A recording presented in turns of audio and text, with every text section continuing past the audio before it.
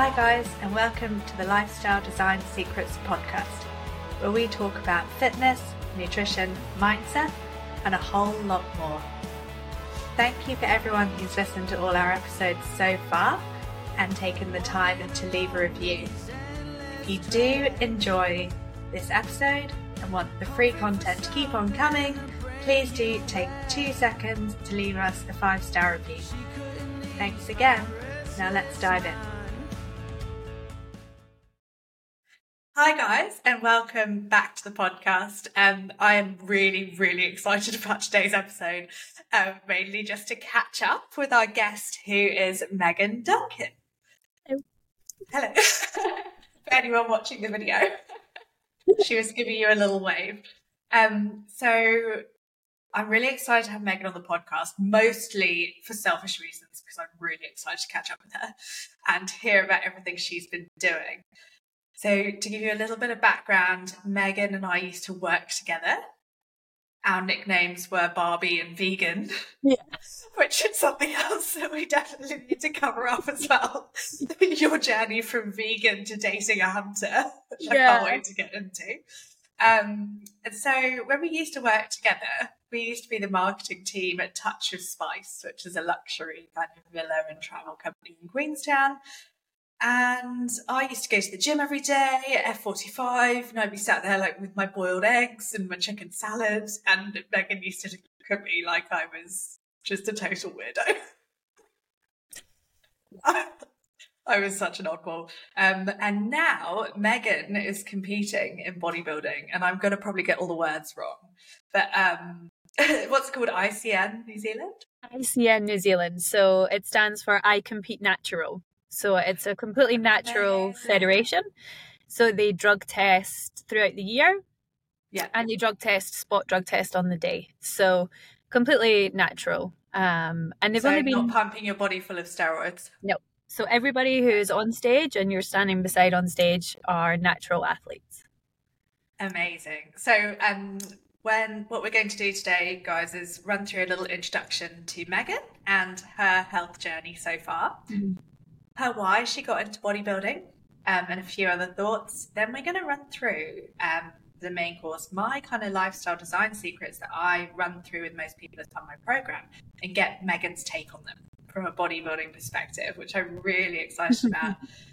Knowing us, will go off on tons of tangents, which is why I thought we should give ourselves a little bit of structure today. And then for your takeaway dessert, Megan is going to give us a couple of tips on what aspects of bodybuilding she reckons we can take into daily life, because there's definitely quite a few bodybuilding hacks, I would say, that I use, very amateur ones. Right, so Megan, tell us a little bit about you. Where are you from and what brought you to where you are today?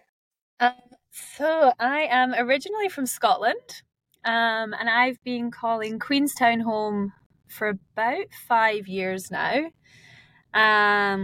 So yeah, I met you maybe 4 years ago now, I think. I think we arrived within weeks of each other. Yeah. Or close to it. Yeah, 4.5 years. Yeah, about 4.5 years now, which is crazy. And yeah, so I wouldn't say I was ever the healthiest person. I'd been on sort of ups and downs on sort of health journeys, and some of them weren't the healthiest in the past, and living in Queenstown was definitely a struggle because it's full of pubs and you just want to be out partying, and Ferg burgers here, and definitely wasn't the healthiest of time in my life. And then that's a really interesting point that you mentioned that, because every single one of my guests so far, I would say, or close to it, has mentioned a shift in environment as like throwing their health journey off in some way, shape or form.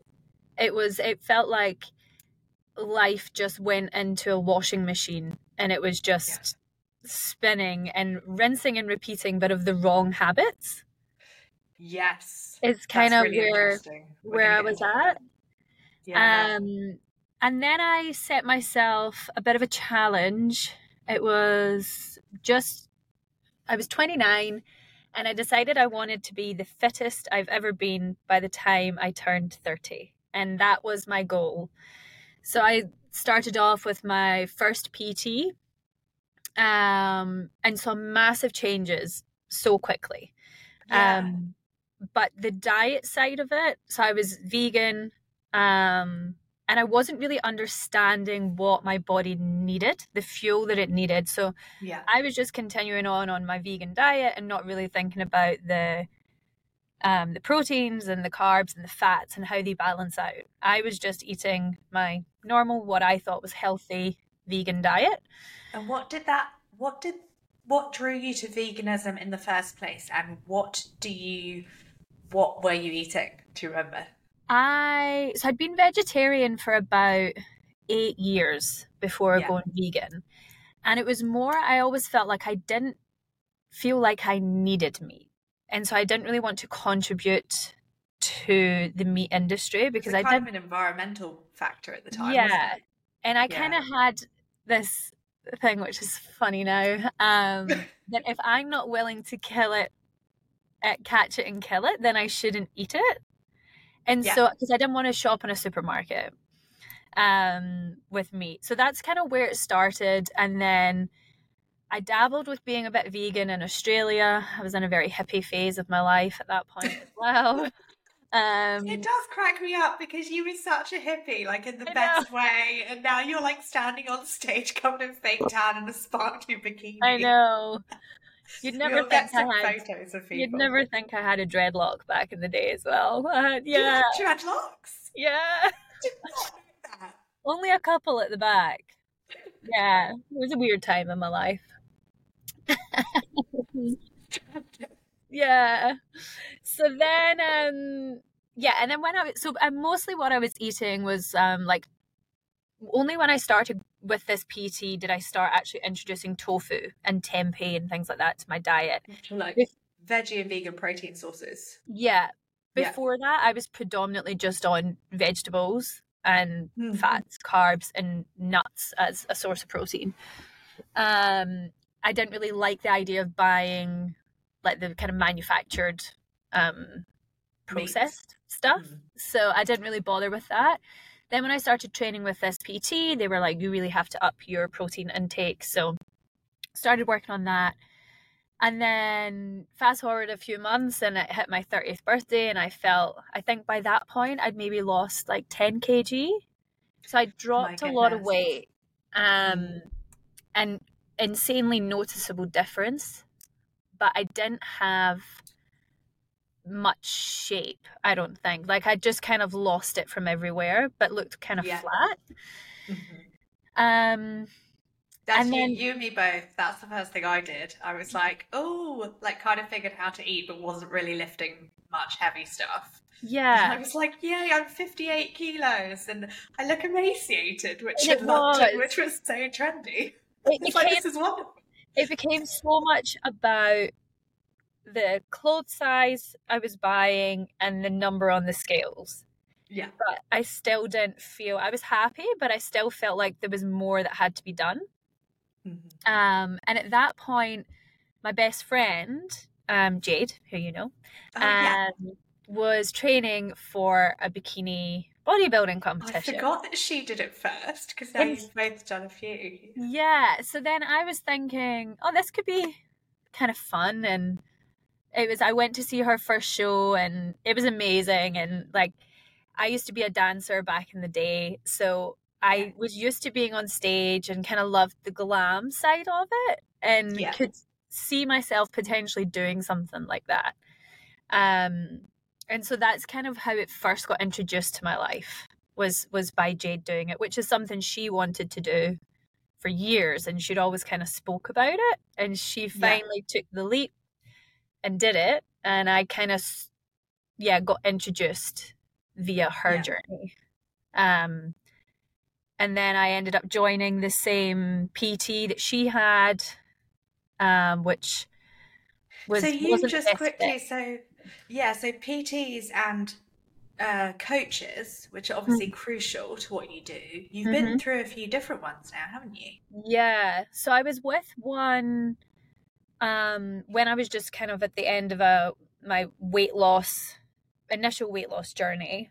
I started with Jade's first PT, and to get more of an idea of like the food plan and things like that. And it wasn't really a good fit. Like, I didn't feel like we understood each other. Obviously, I was coming from a vegan perspective, and their answer So your was first two bodybuilding shows were as a vegan. Yeah. Yeah. So even before I'd started training for the show, this coach's attitude was, it's just easier if you can just eat fish. And I'm like, well, I actually have a seafood allergy, so that's not going to happen. And her answer was just eat fish. And there was no understanding of like me and how I fit into that journey. For me, it was like I had to fit the mold of what she did. Yeah. So that didn't really last very long. And then I started. Why was she recommending you fish? Do you know, like the amino acid, like the range of, were you not getting enough? There was no explanation on that. It was just we didn't work with vegans, and so the only way she knew how to work was with meat and fish, and that it didn't. Yeah, I don't think that there was the best sort of understanding there from either side. Yeah. So, and then I started working with a different coach, and we were just kind of continuing on this weight loss journey and trying to build some muscle. And then I eventually decided that I was going to jump in and commit to a show after a bit of a let's just say a blip in the love life. Like a health blip, or like someone who I guess so an ex, someone who I was seeing. Breakup blip. Yeah. And just there was a lot of toxic energy and things in my life at that time that came from that side. Yeah. And I just kind of had enough of it. And so I decided to have this full empowerment moment when I was like, I need to do something for me that is solely for me, and really kind of put as much energy into working out the best version of myself for me. And so that was kind of I was already thinking about it, and then this person exited my life, thank God. Sounds like an absolute blessing in disguise. Yeah. And then I kind of actually honestly drunkenly went out and bought a pair of show heels on my phone. And that was it. That's part. You have to keep that going. I was committed. So I went out for a few margaritas and bought some show heels, and then next thing you know, I was doing it. And how much of a game changer was that commitment?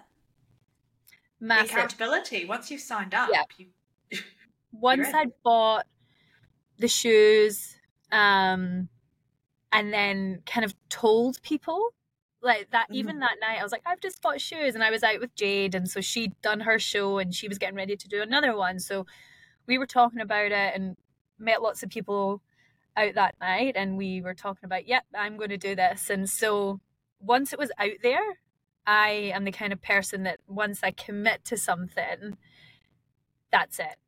Like I need to see it through. And you gave yourself accountability from all angles, right? So you started talking to people about it. You invested, physically.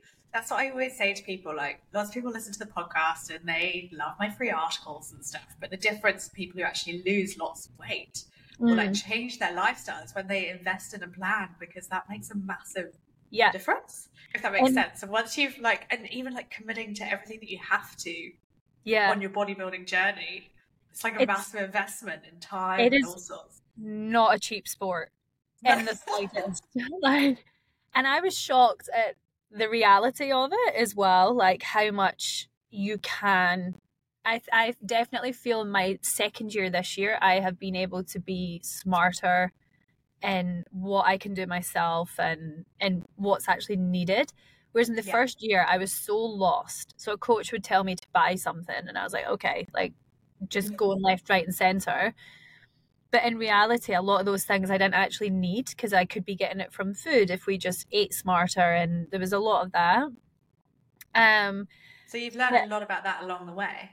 Yeah, and I think the difference between doing it vegan and now I am a meat eater, is Can't wait to get to massive. that part.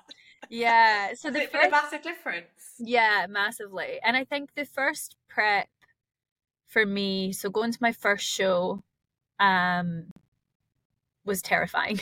I can um, imagine. and so Jade had done a show already, and then my other best friend, Kareen, I actually met her through Jade doing the bodybuilding. Gibson Um, Tavern yes, lady? yeah. Yeah. Yeah. So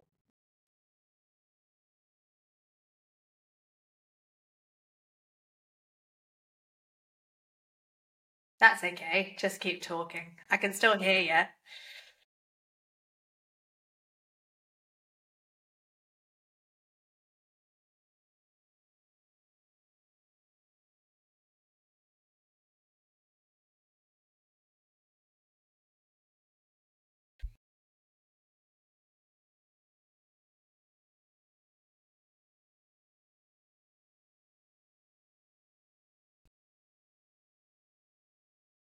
Oh, yeah.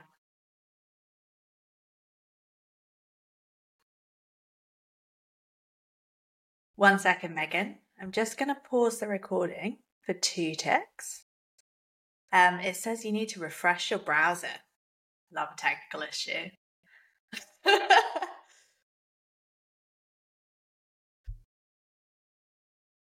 Hi guys, I'm just trying to get Megan back online. So I'm going to keep recording and having a chat to you. We'll see how she gets on.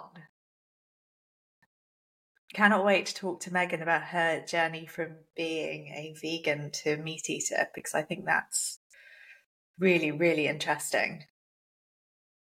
back. Hello, you're back. Amazing. I don't know what happened. I was just chit-chatting by myself for a minute. Cool. Oh. Yeah. So where were we? So yeah, I'd hit my first show, done it vegan. I was so stoked with what I took on the day. And I think the big thing with bodybuilding is ultimately everybody wants to go and win. Or it's the same for any competition.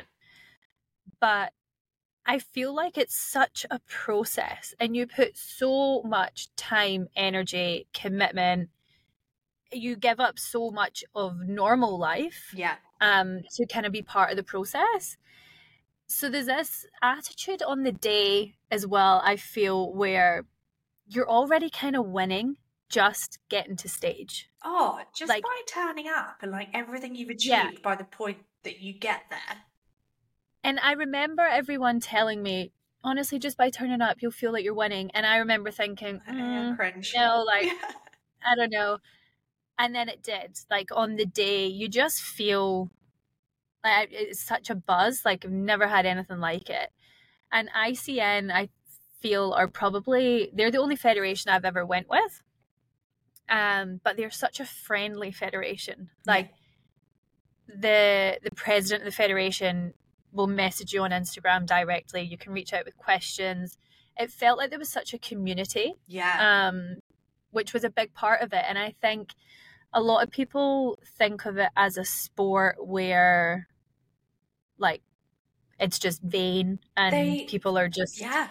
pageants and Yeah. whatever. Yeah. But then when you're actually backstage, it's so chilled, it's so mellow. Everybody's just hanging out and Yeah. bigging each other up. And there is that level of competition, but you're also just proud to be there with everybody else. Yeah. You've all been on a similar So, journey. yeah. And so that was a big part of that first show, was really an amazing way to get into it and meet other people who were in the sport. Yeah. And then, yeah, fast forward, I actually left the coach that I was with for the first show and started with another coach. So I felt like I remember you with the being, don't first hold one. back as well. Be, if you're happy Okay. to, be open because I remember bumping into you after you ditched that first coach and had the second one, and you were like, "Holy shit, what was I doing?" Yeah. So the first one, he basically ended up on the news for just being a drunken idiot. And I didn't want to stand on stage at nationals and be associated with the kind of behavior that he was putting out there. So I Yeah, just that's felt like really it wasn't a interesting. brand that I wanted to be a part of. Yeah. And I do think it made a difference going from a male coach, and then my next coach was a female coach. Yeah. And she only works with females. So the whole energy change was massive. And kind of understanding hormones, or maybe it just being able to be more vulnerable with your coach and like feel like there was a safe space to open up. And she had a really great team, and we used to do weekly Zoom calls with other girls on the team so that you could talk about how you were feeling and all that kind of stuff. Yeah. So it felt like there was way more sort of emotional support there. Yeah. But again, I was still on a vegan diet, and although I was getting more food through this coach, I was on struggle street for a long time. I'm just gonna take us on a wee side note. Do your energy levels and by default possibly your hormones feel different now that you're eating meat? Do you reckon? Energy levels massively. Okay. I think, and with the energy comes so much more. So last year I remember just feeling fatigued for months on end, like no amount of sleep, and it was almost, you were so fatigued that my sleep was terrible as well. Like I couldn't have a good night's sleep. Yeah. Permanently. And I think as well at that point I was taking it too serious. I was too tunnel vision in the whole process. And it did kind of massively affect a lot of relationships with people in my life, which was probably the hardest part of the whole journey, was talking to family back home, and they're just concerned because you look real small and skinny, and are you doing this healthy? And I was just so like, tunnel vision, I'm fine. Like, don't tell me how I feel. But deep down, and in hindsight, which is an amazing thing, I was miserable, and I can 100% see why they were concerned. Yeah. And it massively affects your relationship with your friends as well, because you can't drink. So I think last year I was sober for about 8 months. Yeah. So you can't drink, you can't eat, you can't really go to dinner parties or anything. You can go out on a night out and just be sober, which is fine, and people do that. But you have to have the energy to do that, and it's sometimes not as appealing if you have to get up and go to the gym the next morning. Yeah. So then it becomes, what are you choosing? Where are you going to distribute your energy levels? Yeah. And I'm investing a lot into this, so that's where the energy has to go. So, and I think a lot of my friends last year didn't understand the process. Yeah. And didn't really get it, and didn't really see eye to eye on like why you would want to do it. Yeah. And I really struggled with that. I really struggled with that feeling of not being seen, kind of really actually having, and really having people's support. Yeah. So that was a really tricky time to kind of mentally balance all of that pressure of sacrifice of everything you're giving up for something very selfish. Yeah. But it was good for me. Like, I was wanting to do it, and I was driven to do it. And in hindsight, now when you are looking after yourself and you're doing something for you, do you reckon that makes you turn up as a better partner now and friend? I think now, in hindsight, this year I'd say this year's probably been one of the happiest years of my life. Like, so many great things have happened. Yeah. And I do think that is something that I would put down to being on prep and on that kind of journey as well. Yeah. Because it kind of forces you to put yourself so far out your comfort zone, to challenge yourself, and to look to other aspects of your life where you could also be striving for more, or where can I challenge myself professionally, and so many other things. So it did change a lot of that. And then I feel like I've went into this year with hindsight and being able to kind of correct where I was unhappy last year. Yeah, that's awesome. And can I just have a redo? And this is what I find so interesting as well, because people see the like fake tans and the bikinis and like you being on stage, and they probably think that you've been eating chicken and broccoli for like 6 months, but they probably don't understand like all the mindset shifts and the learning process and journey that you go on, which I think is amazing. It's massive. Yeah, because I part of it as well. So after I'd finished my show last year, I was like feeling the best I've ever felt in myself at that point. And I was like, man, I'm single. Better, doesn't it? But I was like, I'm single. And if I do prep again, I'm going to be single forever. Because who is going to date someone who can't eat and drink? How are you going to, like, there's only so much coffee you can drink. I can't wait to get into the environment part of this and like how you tackle the environment around you. So, because I love topics on this podcast, how did you meet Tom? And is he part of the reason that vegan Duncan really enjoyed the lamb koftas at my wedding? Yeah, pretty much. So we met, I was actually up Cadrona ski field with a friend, probably around about this time last year. And I'd had enough of snowboarding for the day. I was like, I'm done. I just want to chill and hang out. And my friend, he wanted to keep on going. So I went back to the base building, sitting by myself, and I thought, there's some babes up on the mountain. Let's see who's on Bumble. So here's me sitting at the base building, just swiping away. Yeah.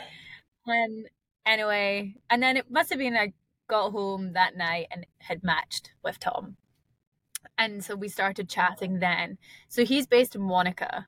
Yeah. So he always thanked my friend, Clem, who I was up the mountain with, because if we weren't up the mountain, we probably would never have matched because we wouldn't have been in the distance. Yeah.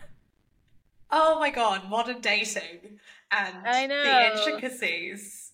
Yeah. So yeah, so we met, we were one of those online Bumble loves, you know? Yeah. So yeah, and then I was so excited when you started telling me about Tom though, because he sounds amazing. He is. He's a good egg. Good egg, supportive. How different is it than having like a supportive partner?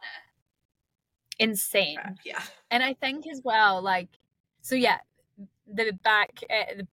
you said it at the start. So Tom is a hunter, so he's a hunting guide.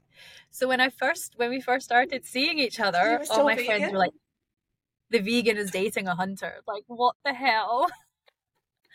And I remember telling my dad, and he was just thinking of this big Kiwi man with like big grey straggly beard and I don't know, like fishing rod over his shoulder. And I was like, definitely not. So I was still vegan when we started dating. And then we went out. It was one of our first dates. And I remember we sat down at dinner and I was talking about, do I compete again? I don't know. And I'd had a good experience with the female coach I was with. Yeah. But again, I didn't fully feel like I enjoyed all of that process with her. There was something, I felt like I just needed again, more of a mindful approach. Mm-hmm. And I decided at that point, if I was going to compete, then I would do it eating meat, because part of me was wanting to see the difference and kind of like an experiment with myself, how far I can push myself. I feel like I pushed myself as far as I could on a vegan diet with what I was doing. I might have to pause you there and say that how incredible you looked for your first show. I was like, shit, I wish she'd eat some meat, because I would love to see what you could do with, like, I guess more of a range of protein available to you. So that. Yeah. Yeah. So I think that was the thing I wanted to see. If I was going to do it again, I was going to fully commit and just do it to the best of my ability with the right coach and the right foods. Yeah. And so then when I was having this conversation with Tom, obviously he's a venison hunter, so there was a unlimited supply of deer. Lean too, venison. Yeah. Super lean. So yeah. And so that was kind of it. And he'd always said from the get-go, and I tried to pre-warn him, like, about bodybuilding prep and what it means. Like, I'm not going to be a lot of fun. I'm not going to be able to drink. We won't be able to do all this like cool stuff that we love doing. And his response the whole time was just, as long as you're happy, I'm happy. And as long as you as long as you like are healthy and doing what you want to do, then I completely back you in whatever you're doing. So there was never any question from his side. That is amazing. And I'd always say it to him, are you sure? Like, yeah. Are you before we get too deep into prep, are you sure you want to like... Yeah. And I was almost like not pushing him away, but just reiterating that it's going to be tough. Yeah. And his answer was the same every time. If you're asking if I'm in, I'm in. And that was it. That's so good. Yeah. And then the next thing was finding a new coach. So I went back to a different male coach. But he has a master's in, he's a dietitian. Oh, yeah. So PhD in that first. Yeah. And then is an ICN bodybuilding pro. So I liked. Yeah. So he's got his pro card. That's amazing, because I think so many people, when they get into bodybuilding coaching, have been a PT or competed themselves and like fumbled through and been like, oh, I'm going to do coaching, just from some of the shocking stories I've heard.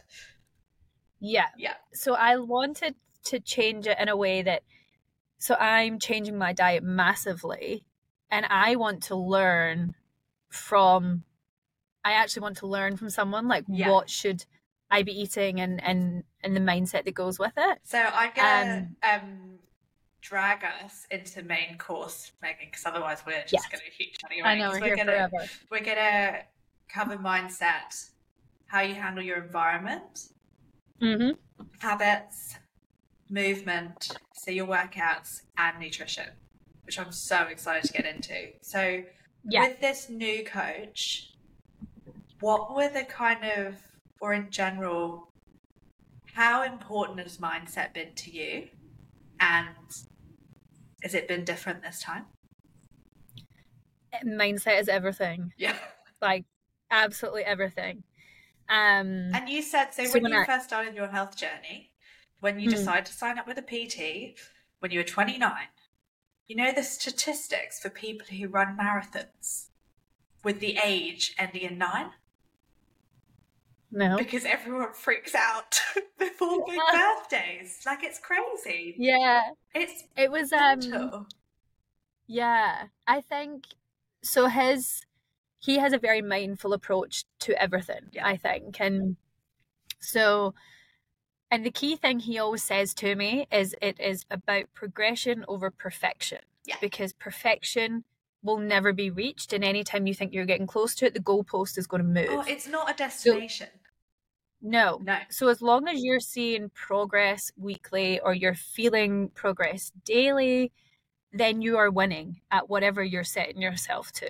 Yeah. So that was a massive thing, and something that I kind of kept reminding myself of daily. And you do have those days where there's the wobble and you're like, what am I doing? Why am I doing this? Everyone does, right? Yeah. And I think as well, his approach to everything was like, he almost leads you in a way where you make the decision. So that's a good coach. Yeah. They don't tell you. And they bring you to realization. To it. Yeah. Yeah. So when we'll go through more the nutrition later, but in the plan, he gives you options of what your carbs are. He gives you options of what your meat are, and all the different weights. So you actually learn what you're getting from each protein or carbohydrate source. Yeah. Okay. Rather than like, eat this and don't ask questions. Yeah. Yeah. And so when you look at your menu for the day, for lunch and dinner, I basically have 9 variations of what I could eat.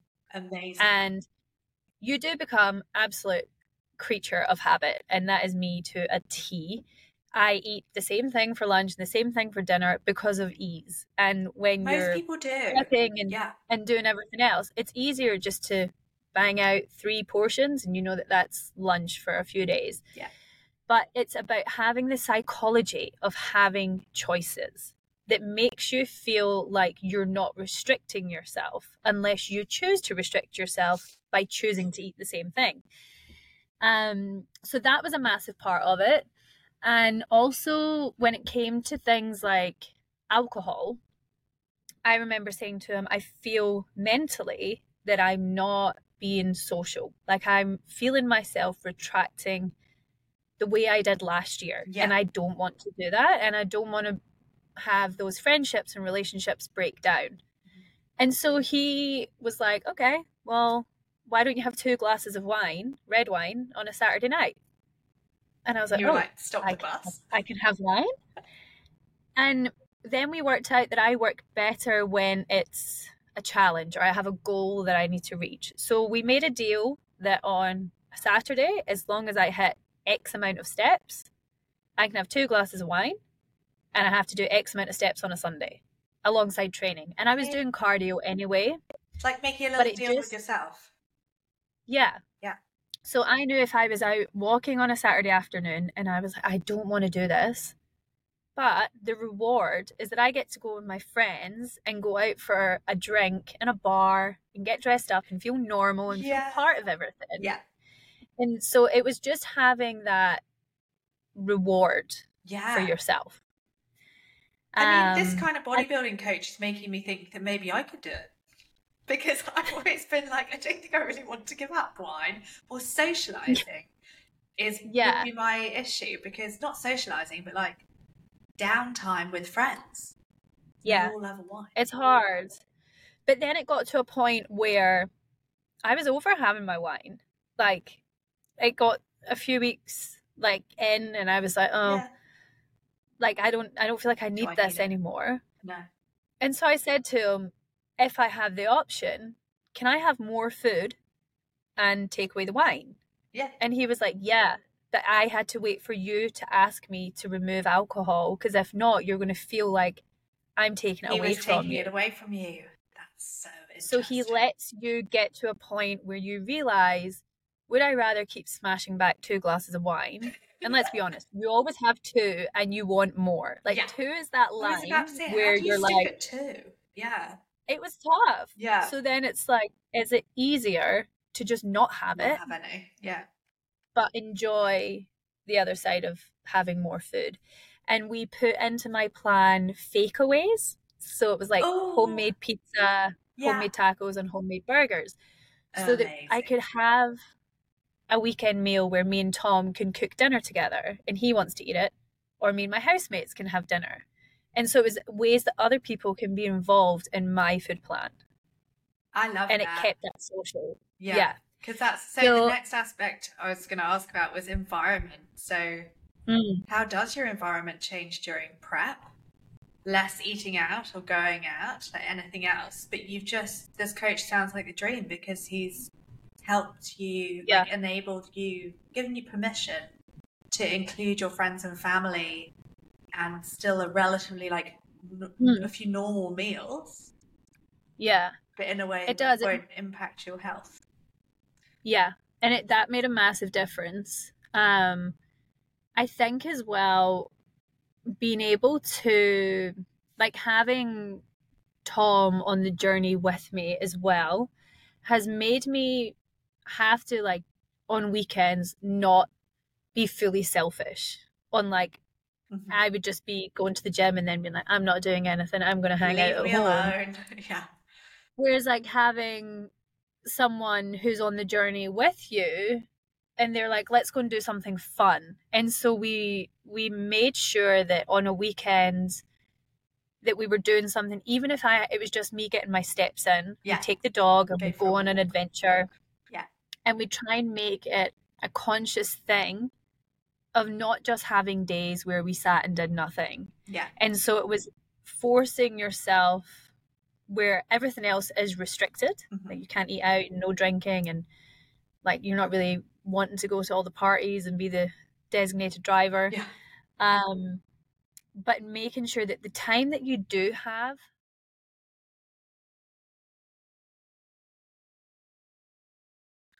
That's okay. You're still recording. It just doesn't like your video, does it?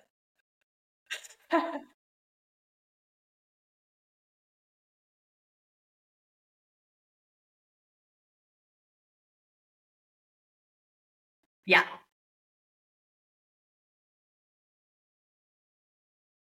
Yeah. Yeah. Absolutely.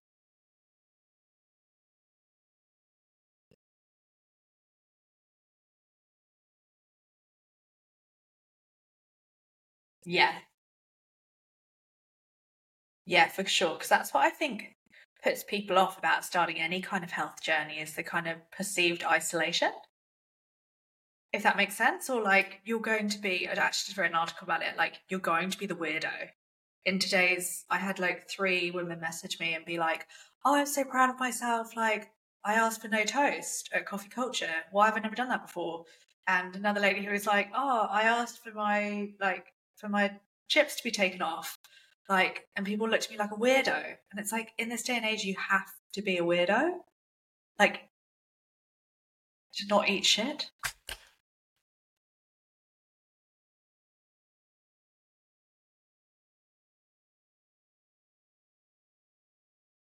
Yeah,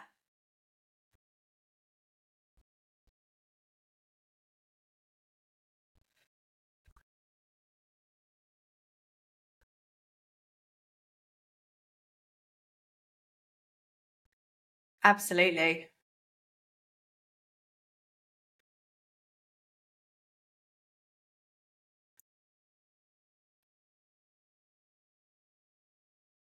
Absolutely. And like, you wouldn't have been doing it if Jade hadn't, most likely. Megan, it's asking me to get you to refresh your browser again. I really want to screenshot the shot that it's saved on. It's so good. Okay. Sorry about Megan's technical issues. She's over at the Mountain Club shared office space in Queenstown, so I don't know what's going on with their internet because it's usually amazing. Highly recommend that spot to anyone looking for a space to work and meet people in Queenstown, or even if you come down here for meetings and things. It's really, really cool. So now that we've covered off some of Megan's environment changes, I think she's about to be back. How exciting.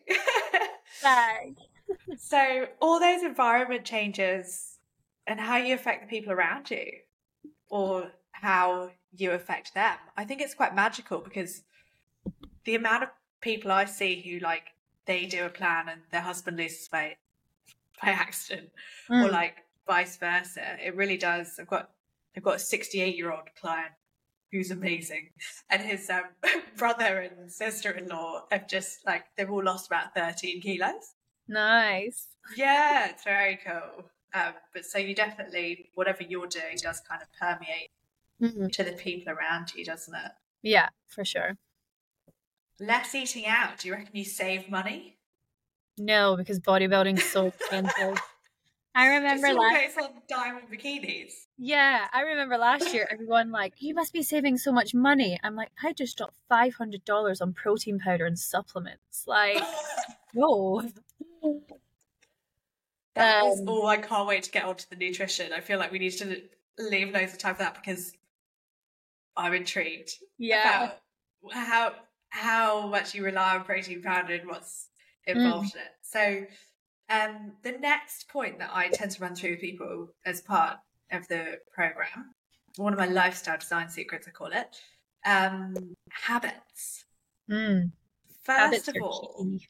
habits are key. So, and it's James Clear who says you don't, fall to the strength of your willpower. Mm. How you succeed, I'm really butchering this quote, but like how you succeed is by making things easier. Yeah. So, what habits did you have to put in place and what did you do to make it easier? during prep versus normal time? And do you reckon some of the habits that you build during prep have stuck with you? Yeah, for sure. Yeah. I think it's almost like coming up with a routine that you know that you can commit to and works for you day to day. And just making sure that whatever that routine is fits around everything that you need it to fit around. So for me, that means getting up at 5:30 to go to the gym, because I need to get it done in the morning where I've got that burst of energy first thing, and then I get on with my day as normal. And then just to clarify, you do tell everyone what you do for work, because you do work. I do work. As well, in case people were just thinking that Becca was a lady of leisure. I wish. No, so I am sales and marketing manager for the Gibson Tavern and the GT Tasting Room, which is amazing if you haven't been before. Yeah. Highly recommend they're it. based out in Gibson. And then I'm also doing freelance marketing as well now. So ground up marketing on Instagram. Ground up marketing, that's me. So yeah, keeping my fingers in all the pies because I'm not allowed any pie right now. So I can't wait to get to reverse dieting, or whether you're doing that or whether you're just going straight to the next show as well. So many questions. So yeah, habits are crucial in order to fit all your exercise and everything you need to do around a sort of semi full-time job and side hustle. And so I think it's working out how to fit everything in and just committing to it. Like there's so much time in the day. Yeah. And I think when you think about how much time you spend just kind of sitting or like thinking that you're doing stuff. And I also think it's especially going to the gym. So I have about an hour and a half of weight training a day and then 45 minutes of cardio. And how do you split that across the day? We're doing movement next, so I'm intrigued. I do all in one go. Do you? All in one go in the morning? I try and do it all in the morning. Or I do a little bit of cardio and then I go back in the evening and do cardio. But I actually use my cardio time to watch something on Netflix or so good to catch up on emails or message friends at home. And it means I'm actively doing something whilst doing other things that I would be doing anyway, rather than just going home and watching Netflix for an hour. Well, just go on the cross trainer, do an hour, and you're watching the same show. So it's little things like that. And I also think when it comes to food, I think that creating habits in what you're eating, your body adjusts so well to kind of that repetitive action of what you're eating and how you're training. And so I think, having habits within your food of understanding the balance and even little things like just making sure things are prepped. Like if you're prepping pumpkin for one meal, just do 3 meals. And then because everything's there and it's convenient, you've done one night of prep, but your food is sorted. And so you're less likely going to break the habits that you're setting. So it's just like preparation is key as well, I think, in everything. You're preaching to the choir. Massively. You are, I absolutely love that you find that too, because everyone's like, oh, I didn't, I failed today, or I had a bit of a fuck up, went out to grab lunch because I didn't have it with me. And it's like, it just, the mental capacity it gives you if you've just prepped your meals. They're just there. I think as well, because if you're going out and grabbing something, it makes me feel more stressed because like it's not on plan. I don't know what the weights are, which obviously mine is quite an extreme compared to just an average person trying to eat healthy. Yeah. But it takes away the stress of not knowing and not knowing what's in it. And then just being able to not have to ever have that feeling of guilt, which I think you shouldn't have a feeling of guilt with anything that you eat. Like as long as you are mindful in what you're eating, just like you shouldn't be feeling guilty. But naturally, I think those feelings do creep in when you then look back on your week and think, I've had a really healthy week, but I ate that curry or I ate whatever I ate. And so it limits those feelings as well, which then I think can still make you have a healthier relationship with what you're eating. You've done what you stuck to what you said you were going to do. Yeah. And that's a really big kind of dopamine trigger. Mm. And you're removing the noise from yourself. Like if you've got meals prep, you don't have to go out to a cafe. You don't risk choosing something that might not potentially align with your goals, Yeah. I guess. And it'll save you money. Saves you tons of money. Oh, I got a really awesome message the other day that like this lady like not buying lunch out. She's like, I'm saving so much money. And it's like you would, because like Scott, who I always throw under the bus, like when we came out of lockdown and he'd lost 7 kilos in lockdown just because I was just making his food and he just didn't bat an eyelid. As soon as he came out of lockdown and he was like, oh yeah, he sang us pies. He'd just cooked like a pie, a toasty, like just because if you are grabbing stuff without thinking, it's not necessarily the food that's out there is not going to be the best. Yeah. Probably. Yeah. So I'm intrigued. Onto your workouts before we get onto the food. So the fourth aspect I usually write to people is movement. So how many steps did you do in a day? How did you... what did your weightlifting look like? Heavy weights, light weights? I'm so intrigued. So we do... right now my program is 3 lower days and 2 upper days is kind of how we split. But on the lower days, for everyone who's listening that isn't like a bodybuilding aficionado, she's talking about her lower body, upper body. So like for the lay person, what, like glutes and hammies? So her bum and legs and quads, and then shoulders, back and arms. Shoulders, back and arms. But we actually do on my leg days, I finish with shoulders. So I actually train upper body 5 days a week. Even if it's so just to get some extra shoulder gains in there. Yeah. So I love our chats about shoulders. I know. So basically, my first 2 competitions, I went into the bikini category, which what typically does that mean? People who don't know, they want you to be sort of lean, little bit of muscle, nothing too defined. Really? So not too much muscle for the bikini category? And so I went into those categories because I feel like my first coach kind of wrongly directed me and said that that's where I should go. So I did. Probably because you were so skinny at the time? Yeah, but I've always had wide shoulders. Wide shoulders and a small waist. So having that more X proportion, which isn't really what they look for in bikini. They kind of just look for that kind of soft kind of petiteness in a way, I think. Yeah, hourglass, but not too extreme. Yeah. Whereas my waist can go pretty small when I really cut down.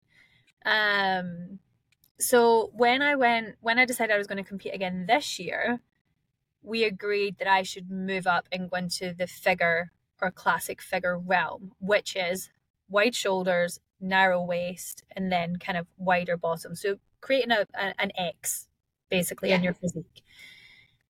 And so with that, we heavily intensified the upper body training to kind of pack on the muscle up top. But I find that I naturally can put on quite a bit of muscle up top. I remember us talking about this because when I did a bit of a food experiment a couple of years ago when I was doing F45, and I ended up with massive fucking shoulders. Yeah. They weren't massive, but like none of my dresses fitted. Yeah. And so I think you can, especially when you get your nutrition right. Yeah. You can put on muscle quite easily if you're doing the right training. Yeah. So it's the balance between the two, I think. So we did a mini bulk. So I think I put on maybe like 5 or 6 kgs to bulk up. And then gain that muscle. Yeah. And then we cut down, and I think by the time we got to stage last weekend, I'd maybe dropped 11 or 12 kg from what I'd put on at the bulk. Wow, so you put on 5 to 6 and then dropped 12. And then, holy shit. But yeah, I think do you have any idea what your like body fat percentage was? If you got No, on and we stage, you don't. don't measure it. No, I did last year, but we didn't bother this year because What did you ultimately, get down to last year? Do you know? I actually can't remember. It Oh, yeah. wasn't too low. Like I That's think good. it's I mean, I won't speak too soon. We're going in for another show in October, and the aim is to shred, absolutely Oh, shred everything else God. off. Um, but yeah, so for this one, in terms of like the gym training, it's mainly 4 or 5 key exercises per gym session. So I always So do it's two not days too on. complicated. No, the programs are pretty straightforward and it's been the same program for months. So it is that rinse and repeat, increasing the weight, but making Yeah. sure that your like RPE, so like your sort of performance and whatever you're doing doesn't drop as Yeah. you So you're increase the not weight. increasing the weight and doing fewer reps. Yeah. So we're trying to keep Yeah. that balance. Okay. So and Can I typically just say you're really going to be disappointing everyone here because everyone loves the like brand new 7-minute abs on Instagram, like the brand no. new workout that's going to fix everything. And it's like, actually, what wins the day? Like you said, it's a journey, not the destination as well. Or your coach Yeah. said, painfully boring repetition. Yeah. But then I think it's like picking the competition, like in Yeah, yourself. So like I have key exercises like overhead shoulder press, pull ups, and leg press are yeah, 3 things in myself that I compete with myself every week that I'm not allowed to do that's the hilarious. same weight, even if it's 1 kg heavier or zero point Yeah, 0.5 or an extra rep. And so it's like you get competitive, like, and get yourself hyped up to go and do the same exercise you do every week, but you're trying to beat yourself. And so I it's love like that. Yeah. having that level of it keeps it exciting. And for a layperson, for example, just wanting to get healthier, like you said, even at Mm. the weekend, you were trying to hit a step goal. Yeah. So even just trying to kind of beat yourself Yeah. in that way could be really interesting. And I think It's as good for well, motivation.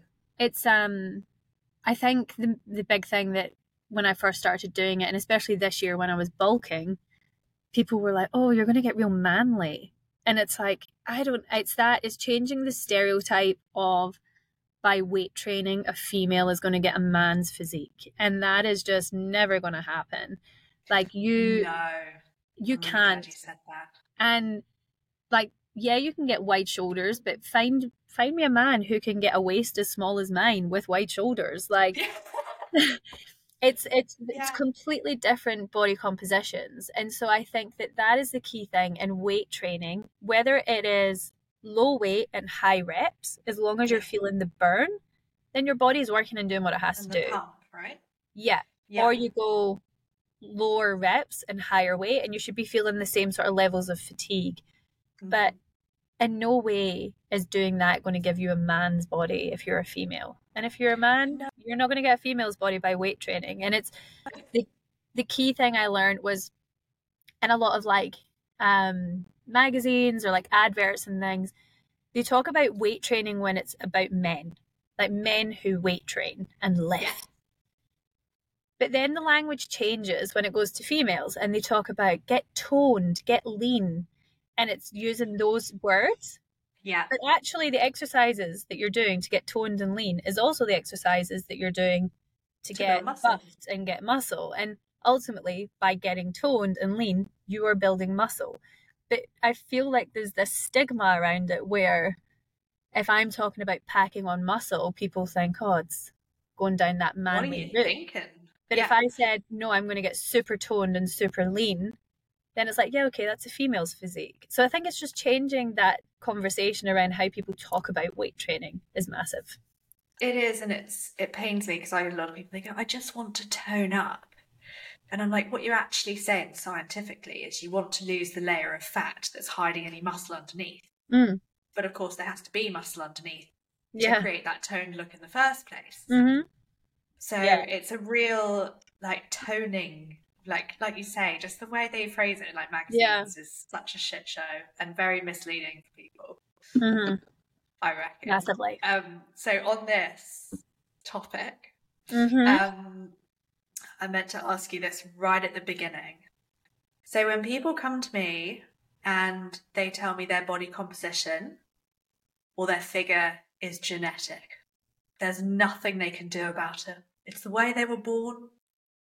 They've always had a belly and their mum had one too. Like, I get it. I certainly have inherited stuff from my parents, but what would you say, having been on the journey you've been on and transformed your body this many times, what would you say? I think that there is a level of genetics that play in it, in the fact that genetically, or I've been told, my shape of my wider shoulders and the way I'm able to pack muscle on up top is probably a little bit genetically. Yeah. That's just where it goes. Or when I'm cutting and we're trying to burn the fat, I lose the fat quicker on my back and my shoulders and my arms than I do on my legs, because you can't decide where fat loss comes from. That's so interesting as well, because when we were working together and you were slightly bigger before you started any of this health journey, I remember us talking about it because I pack weight on my boobs and my belly, whereas you would be way more than bottom half. Yeah. Right? Naturally? And, yeah. So I think that when it comes to... So fat distribution can definitely be genetic. I reckon. Yeah. And the same way that I carry a lot of weight in my lower tummy, and I know that my mum does too. Yeah. Me too. But then I think that's a female thing. Yeah. Anyway, yeah, sorry. But then I think when it gets to a point of when you're training and focusing and driving to do something, you can kind of throw genetics out the window. Because as long as you're willing to be working super hard, and if you know that you have a problem area and you can work more on that problem area, then you will see the changes. And my coach told me this year, so I got a 6-pack for the first time in my life. Woo-hoo! And he was like, your abs are definitely genetics. He was like, you've got such nicely shaped abs. And I was like, no one in my family has ever even seen an ab. Like, yeah, they've probably never seen their no abs. offense, mum and dad, but like, they're not the sort of fit, physical kind of body type. Well, you only get to see your abs by losing a certain amount of body fat, don't you? Exactly. So then I think when people argue that it is just genetics, if you're looking at your mum and dad and thinking, well, I can't change because that's how they are, but if they went on the same journey as you, then would they have that kind of physique? You know? And actually, you say that, your ability to put on muscles on your shoulders is lightly genetic, or your abs, but had you not been in the gym doing pull-ups and shoulder presses for the last 3 to 6 months, would you know that you have the ability to put muscle on your shoulders? You wouldn't have a clue. No. So I think... So it's also the what's it called? Like the kind of the forces that you apply to your body make a big difference, and also the nutrition, which I can't wait to get. Yeah, I think that's the thing. If everyone in my family was doing my training program and following the same thing I was and doing the same process, would we all end up with the same physique? Who knows?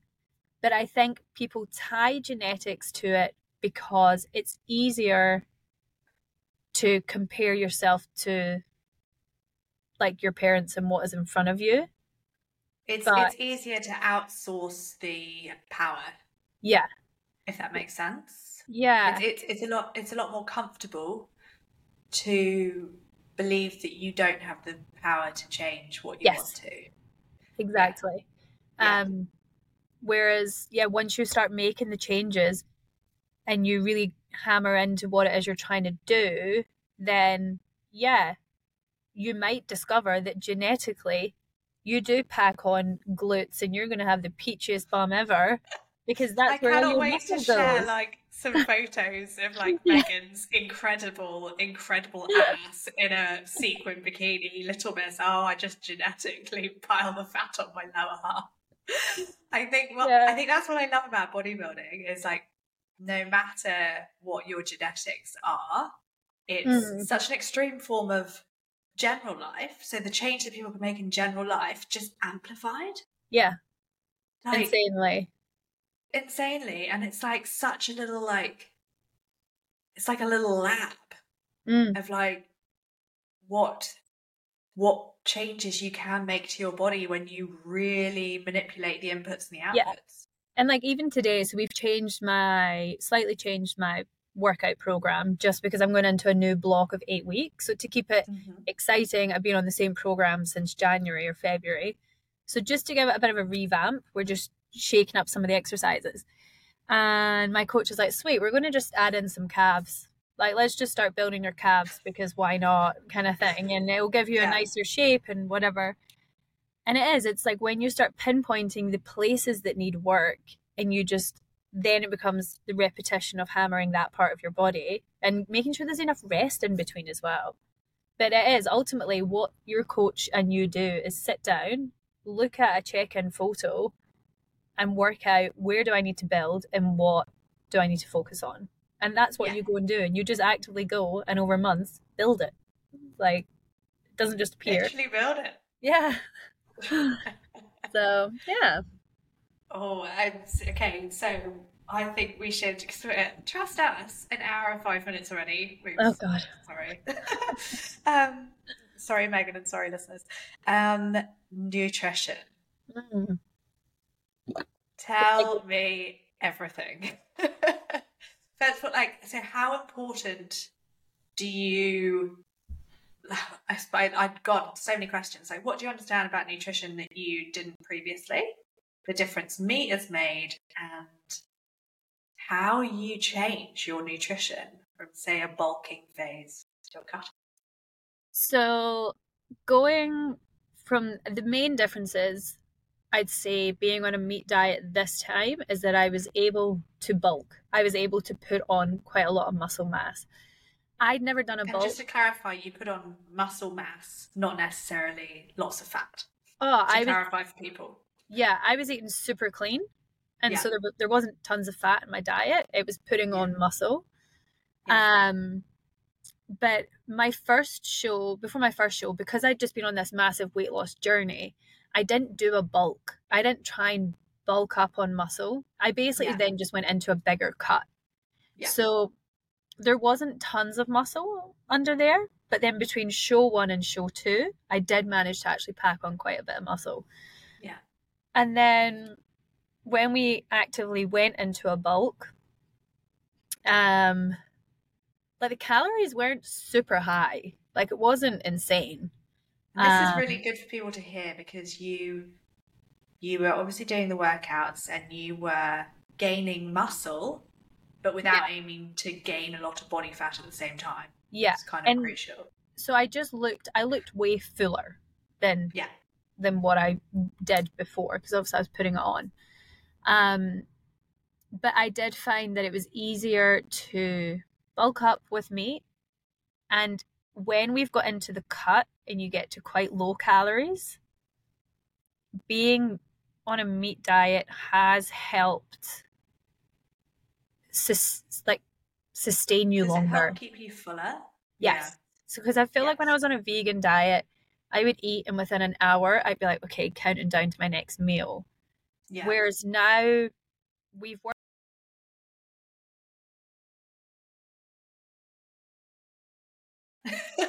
It just loves freeze framing you on like the best faces.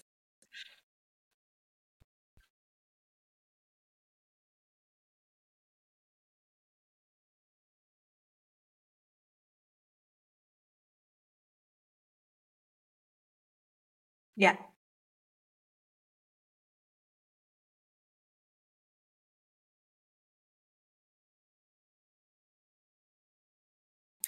Okay, that's really interesting. Megan, sorry, it's asking me to refresh you again. This internet browser hates us, doesn't it? I'll have to have a go at cutting some of these out. I might actually have to do some editing on this podcast.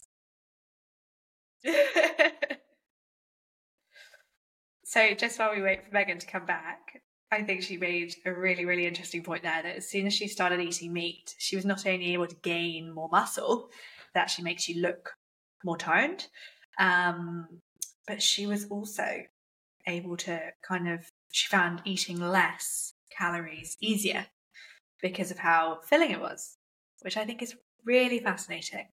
So That's definitely something to take into daily life. Oh, you're back. I'm back. Yay. So you were just talking about snacks. Yeah. So we used So were to. you doing kind of meal snack, lunch snack, dinner? So when I'm on low days, Yeah. which I'm back on right now. So post show we're back into the cut.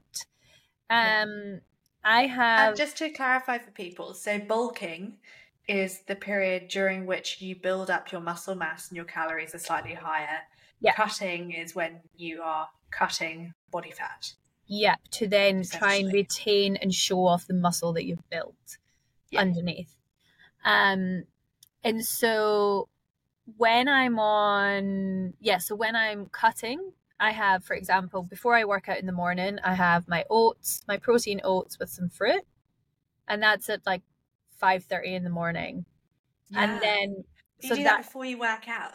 yeah, because if Yeah. not, Interesting. I'm going in for like a 2 hour, 2.5 hour session on an empty stomach. Oh Like God. Yeah, no, you wouldn't want to do that. it's like trying to drive 10 kilometers when you've only got 3 kilometers of fuel in the tank. Like Yeah. you kind of When got to you're have already at a really fuel. low body fat. Mm.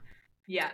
And then we worked out, I was leaving the gym starving and I wasn't meant to have anything until lunch. But we've worked out that I need that like mid morning something to Yeah. get me through. So I literally just have like a serve of protein, so like some meat and some salad, greens and green beans. So it's Yeah. a super What's your go-to low meat at the calorie moment? meal. Oh, just venison. How Every meal. good. How Um good. so so I have that in the morning. Then I have my lunch. Afternoon I'll have a protein shake. Then I have dinner, and then before bed I have a piece of fruit. So like a dessert Oh, yeah. thing. So really I'm Yeah. eating every 3 to 4 hours. We try not go over 3 to 4 hours without having a serve of protein. Is kind of how Because it the works throughout the day. idea behind that being to keep the amino acids in your muscles so that you don't catabolize them. Sure. I don't know, I just did what I'm told. I love that. For everyone listening who I just totally lost, that you generally do that when you're bodybuilding because you've worked so hard to gain all this muscle. Yeah, And you what don't you want to don't eat want it. on a very low calorie diet, you don't want when your body fat stores are so low. I want to clarify for people, your body will always try and, if you're fat adapted, it will burn your body fat before it starts catabolizing your muscle. And when you get to very, very low stages of body fat, like you can see, Megan, I feel like you should give us a wee flex on camera. So Megan has not got much muscle, not got much fat, sorry. You're Not looking got pretty much small. fat at all. You're tiny muscles. You're outdoing me. And so when you get to that stage of low body fat, your body can start to eat. It sounds really bad, but start breaking down your muscles for energy, which you don't want if you're bodybuilding because you want to keep as much of that as possible. Yeah. So yeah, we worked out that was kind of the rhythm that I need to be in to sustain me throughout the day. Yeah, perfect. And so what are your macros? What are your macronutrients at the moment? I actually don't know. Again, I just follow the program. I reckon your carbohydrates would be a hell of a lot more than I would So we recommend for do normal people losing fat. Yeah, so like last week, peak week, which previously on peak week we do water loading, dehydrating. It's not good on your body. But my coach actually doesn't believe in that. We keep everything consistent. So we didn't water load. I was staying on 3.5 liters of water a day. Even on show day, everybody else is Last dehydrated. time you were on 8. Yeah, so last time I started on 8, and then you go 7, 6, 5, 4, and like counting down to the show. And the day before my last show, I was on 500 mils of water, which is nothing. And when you're used to drinking quite a lot. Yeah. And my coach this year doesn't believe in that process. Dehydration is more for athletes who have taken steroids, and you can manipulate the body a lot more. But for a natural competitor, dehydration, from what he's told me, will only factor maybe 2%, You might get 2% Yeah. better. But are you willing to risk it and put your health through that for 2%? So Yeah. we kept the water the same, and we increased my carbs insanely. Like In I the ate, last week. yeah, last Was week that because I saw you? Was it last week or the week before? And you said you had to eat like half a pumpkin for dinner. 600 grams of pumpkin for dinner, 200 grams of pumpkin for 200 grams of rice for lunch. And this is to like fill you up with water again, Mm. right? So it's basically to then when Fill your you muscle pump up bellies. and you're in the gym, you Yeah. want your muscles to be hydrated, but Yeah. and then or he keeps them hydrated and then basically fills you out with carbs.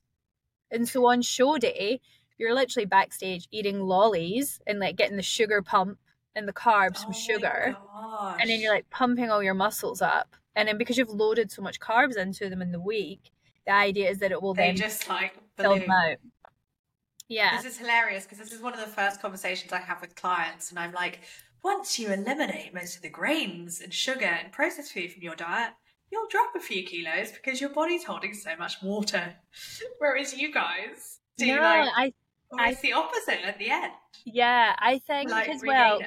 even throughout the whole process, I'm still on carbs. I still like, and I think Yeah. that's the thing is people think if they cut out, if they do a no fat diet or a no carb diet, like it will be fine. And I actually think the healthiest diet is just a balanced one Yeah. because as long as your percentage of fat against carbs and protein is all at the right macros, Yeah. then you'll be balanced. Yeah. And I think the key thing is choosing the right carbs, like things like kumara, pumpkin, and rice are good carbs because they will keep you full, but they're low calories. So eating a Yeah. 600-gram serve of pumpkin is the same as eating 200 grams of rice. And if you look at the Yeah. portion size of that on a plate, and because you're a visual eater first, so you look at a plate, and if it's a small portion, you're going to think, You I'm eat going to with be your hungry eyes, after right? that. Yeah. Yeah. But if I've got 600 grams of pumpkin filling half of my plate, then I've got my veg, which I'm allowed unlimited veg throughout the day. So if I'm hungry, I could literally snack on some broccoli or make a mini salad. Like I can So eat good. non-starched veg to my heart's content. So you've got all this pumpkin, your meat, and your veg, and it is a humongous plate. Even to the point Tom has been like, I can't eat that. Like that is too much food. Yeah. But the actual amount of food that's there when it's in your macros is still in a calorie. Like you've got that meal twice a day, plus a couple of protein shakes, plus 75 grams of oats and peanut butter, and your calories are 1,700 for the amount of Yeah, food that you're that's so eating. interesting, isn't it? So it's just being That's smart on where you distribute it. it's being really smart, and like I suppose to give you a bit of a background because you don't even really know like what I work through with clients. We haven't really spoken about it ever. No. So when people first come to me, so you're talking about balancing macronutrients and carbs definitely not being bad. When most people come to me, they're eating the equivalent of like 35 to 45 teaspoons of sugar equivalent worth of carbohydrates a day. And Wow. yeah, so like I don't know what it is in macros, but like up 200 plus grams of carbohydrates, and they're not doing what you're doing. So they maybe doing 3,000 steps a day. Yeah. Maybe like not lifting anything, and what that does if you do that on repeat every day is it's having to be processed by the liver and then stored as body fat. Yeah. Which is what people are struggling with. So I think that's really good advice on like, if you're moving as much as Megan, guys, and you just pointed out some really, really good carbohydrate sources. I think like they're all like really natural. It's not like going out and smashing a pizza or there is I do think as well it's down, like a lot of people actually undereat, and that's one of the first things I learned when I was starting off trying to lose weight was that my body kept plateauing, but it's because I was massively under eating. And I know I undereat now. Well, I'm cutting, but it's in like a sort of controlled way. Like an intentional way. Yeah. But a lot of people day to day, if they're not training, like I'll be chatting to someone in the office and I'll say, "Oh, what have you got for lunch?" And they're like, "Oh, I've just got crackers and an egg." And I'm like, Yeah. "That's not going to sustain you." And they're like, "Oh, but I'm doing a diet." So then I'll have an apple and then I'll have like all these little bits that equate to nothing. So your body is ultimately starving, in which Yeah. case it's going to hold on to every bit of fat it can because it's in shock and it thinks that it's going to starve. But if Yeah. And so I say to them, honestly, eat 200 grams of rice for your lunch and 150 grams of rice for your dinner with every meal, and you'll Oh, be that's so much really, more. we're going to have to disagree on that because I have to pull so many people off rice. Not off No, rice, but with rice, sandwiches, bread, sushi, pasta, yeah, like bread, when they carbs, pile all that on together. anything that's processed, I don't have. Yeah, So like that's really interesting. I can have quinoa, rice, pumpkin, and kumara are the main carbs source that I Yeah, would so use. what I have to come like when most people come to me, they're stacking some form of processed cereal or toast with, like you say, like crackers Mm, and an apple or something like quite odd, some form of bread or processed lunch, and then more carbs in the form of snacks in the afternoon, but like not the good kind. yeah. Do you know what I mean? And then more in the evening. So it's really interesting, and I find everyone severely undereats protein. Mm, yeah. I Yeah. think You reckon people, you were back in the day? yeah, probably. And I think Yeah. it's more as well about being able to, like I said, like I think if it's in the right macros. So like I just checked. So I've got Oh yeah. Tell me.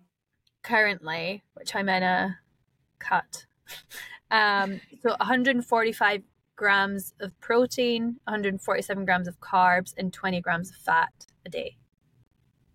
Interesting. So your fat's really low at the moment for the Yeah. cutting. But then we Yeah. do, I feel I'm just rambling on now. On once No, a week, that's all right. We'll do one more question at the end. But yeah, carry on. once a week I get a refeed. So Oh basically yeah. that's where we go from being on a low calorie day to a higher calorie day. And on that day I get extra carbs and way more extra fat.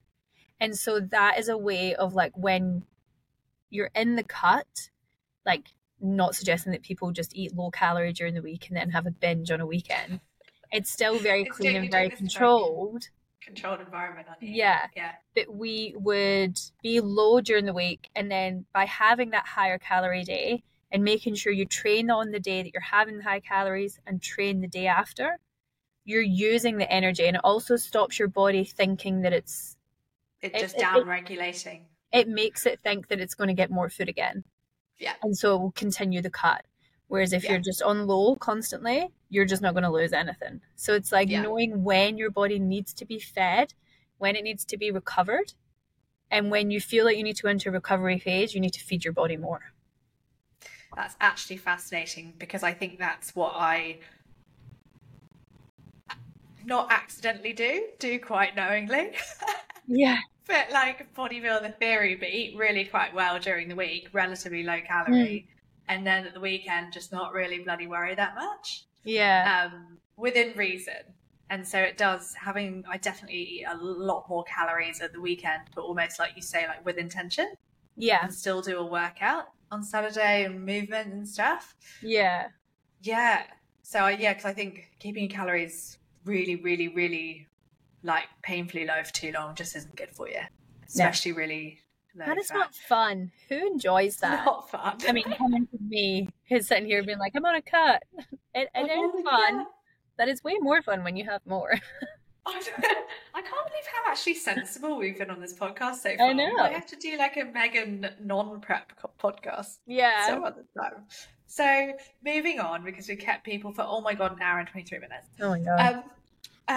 What aspects of bodybuilding, this is your takeaway dessert, guys. What aspects of bodybuilding do you reckon people can and should take into daily life? Preparation of food. I think that Yeah. should be in there. I think that's something that everybody can do every day. Setting yourself goals. And I think ultimately for bodybuilding, the goal is show day. So just set yourself a goal further down the line, and that is what you're working towards. And I also think more people should just wear sparkly bikinis on the daily. Just every day. Yeah. Have you ever cracked one out in Queenstown? No. I dare you to. We need a festival or something. Yeah, we do. I remember although you'd want to be in some form of really amazing cutting phase, because I don't think I would want to see myself in a sparkly bikini right now. I know, I keep joking to Tom, I think we're going to go on holiday in December somewhere, and I'm like, yeah, I'll pack the bikini, and it's just going to be like all these glitter rays coming off it. It'll be so cool. Yeah. But it's funny, I'm really impressed that you're doing this and in New Zealand, and I think it probably is maybe a friendlier place to do it than the rest of the world. But your sparkly bikini, I want you to crack it out as much as possible, because when I was in Europe last year, as you do, I just got back from Aussie and I've done it again. I was in Barcelona and bought a leopard print bikini that's pretty much a thong, and I was bloody love it, because women over there are so confident, don't give two shits about their body composition or whether they look toned or not. They just absolutely rock it. And my God, Scott's eyes were bursting out of his head on Barcelona Beach, because there was just these straps everywhere, and he didn't have a clue what was going on. And then in Aussie last week, I admit, it's really embarrassing. I haven't seen the movie yet, but I totally got Barbie fever. I found this bright pink one. Funny. So I'm all about the leopard print, bright pink, sparkles, glitter. You do turn a few heads in New Zealand, though. Yeah, I think so as well. But I think, I'm all here for the glam as well, which is funny because day to day you see me in the gym and I'm lucky if I've brushed my hair. Well, look at us. We're bloody Jeff Bezos in activewear. Yeah. And then black. So dull. And then on show day, you got 50 layers of tan, sparkle, everything, and unrecognizable on show day, really. But it's great. Yeah, I'm going to have to get you to send me some photos of you after this, because I have to put it on the podcast cover. So prepping your meals, having a goal. I think what your coach said about progress, not perfection, is massive. Really important. Yeah, really, I'd say that's the main things is the mindset, the goal, and being prepared in any way to get yourself there. Mindset. Yeah. It's all mindset, isn't it? So chop that pumpkin. Chop that pumpkin, everyone. Chop that pumpkin. Yeah. Eat that venison. One final question for you, Megan. Have you been out hunting yet? No. And I still won't. So because I was I'm vegan because I don't want to hunt and kill the animals myself. But now I'm with someone who does that for me and I know exactly where it's come from.